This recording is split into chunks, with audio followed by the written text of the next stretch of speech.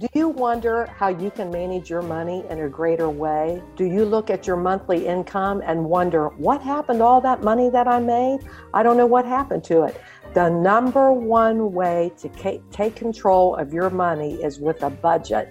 And budget is not a 4-letter word. It's a 6-letter word, but it's actually a great friend to you because a budget empowers you to take control of your money. In fact, a budget is you telling your money what you want it to do instead of wondering where it went. You want to take control of your money? Learn how to budget each and every month. KarenFord.org.